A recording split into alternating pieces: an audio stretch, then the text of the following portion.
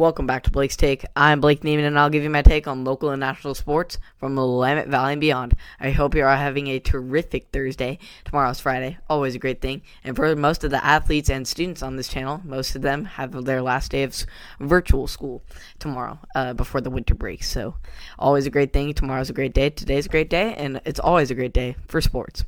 So let's get right into some tonight, having a key AFC West matchup with Justin Herbert, the young rookie quarterback star, facing off against the Las Vegas Raiders. Herbert is looking for a chance to tie both the all-time passing yards record and all-time passing touchdown record for rookies. And then the Las Vegas Raiders while they're trying to keep their playoff berth hopes alive. So this is a key game for both of these teams, and mainly Herbert as an individual in his NFL success story. So make sure to tune in to watch the Raiders versus the Chargers tonight at 5:20 p.m. on NFL Network. Make sure to tune into that.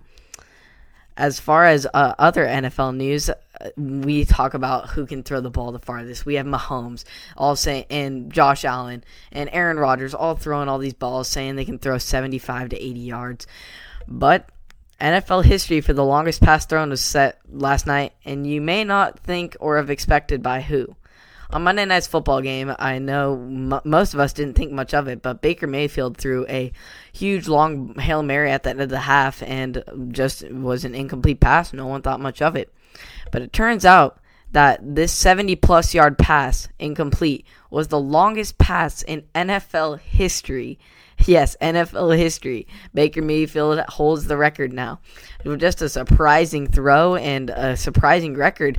It's crazy how this elite league can just go unnoticed with the records that are made just by simple things, and most people don't even notice them. So great accomplishment for Baker Mayfield for throwing the longest ball in NFL history. So thought that fun fact would brighten some people's days.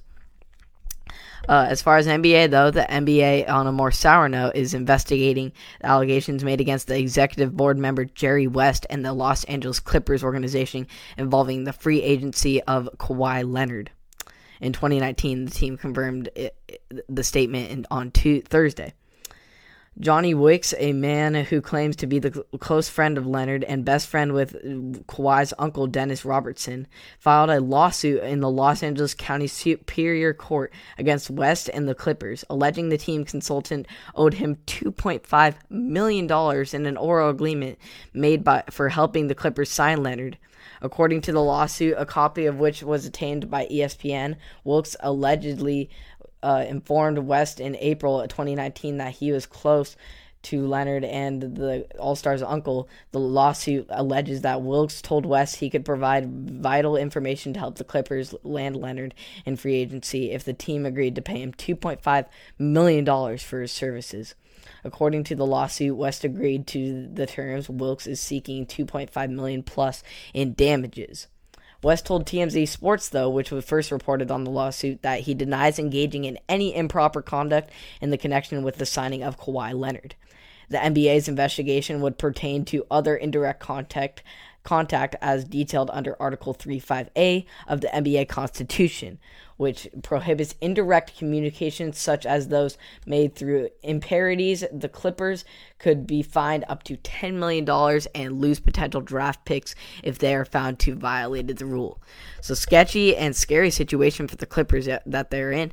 And let's hope that Jerry West is an honest man. And I'm not trying to diminish Wilkes and his connection to Leonard. Leonard is a great guy, and I'm sure anyone who's related to him is as well. Just a very weird situation, and hopefully we'll get this figured out what actually went down between these two. And hopefully it doesn't impact the franchise too much, but if it does, what needs to be done needs to be done. So let's see how this Clippers-West connection turns out. As far as local sports, we had great matchups last night in both professional and college sports levels, starting off with the Blazers in their defeating loss in the preseason, but it's a preseason loss. They lost 129, I believe, to 95. Yes, 126, though, to 95. So, but Damian Lillard led the Blazers with 30 minutes to go along with some 15 points. Didn't play too much, doesn't play as much as he normally would in the preseason, so not too big of a deal, but I'm sure the Blazers are going to come out strong in a little over a week in their regular season debut, so look forward to that. As far as the college level, though, we had more positive news with the Beavs getting the win over UT San Antonio with the 73-61 victory. Ethan Thompson led the Beavers to a victory with 22 points, 2 rebounds, and 3 assists. So great win for the Beavs, and hopefully they're now at 500 with a 3-3 record, and hopefully they can just focus on winning the next game after that, and hopefully just get onto a win streak. So we'll see how it turns out for both of these teams in their future. So thank you for tuning in to another episode of Blake's Take. I appreciate you all who support on Apple Podcasts, Spotify, and or YouTube, and I will see you all tomorrow. Have a great rest of your night.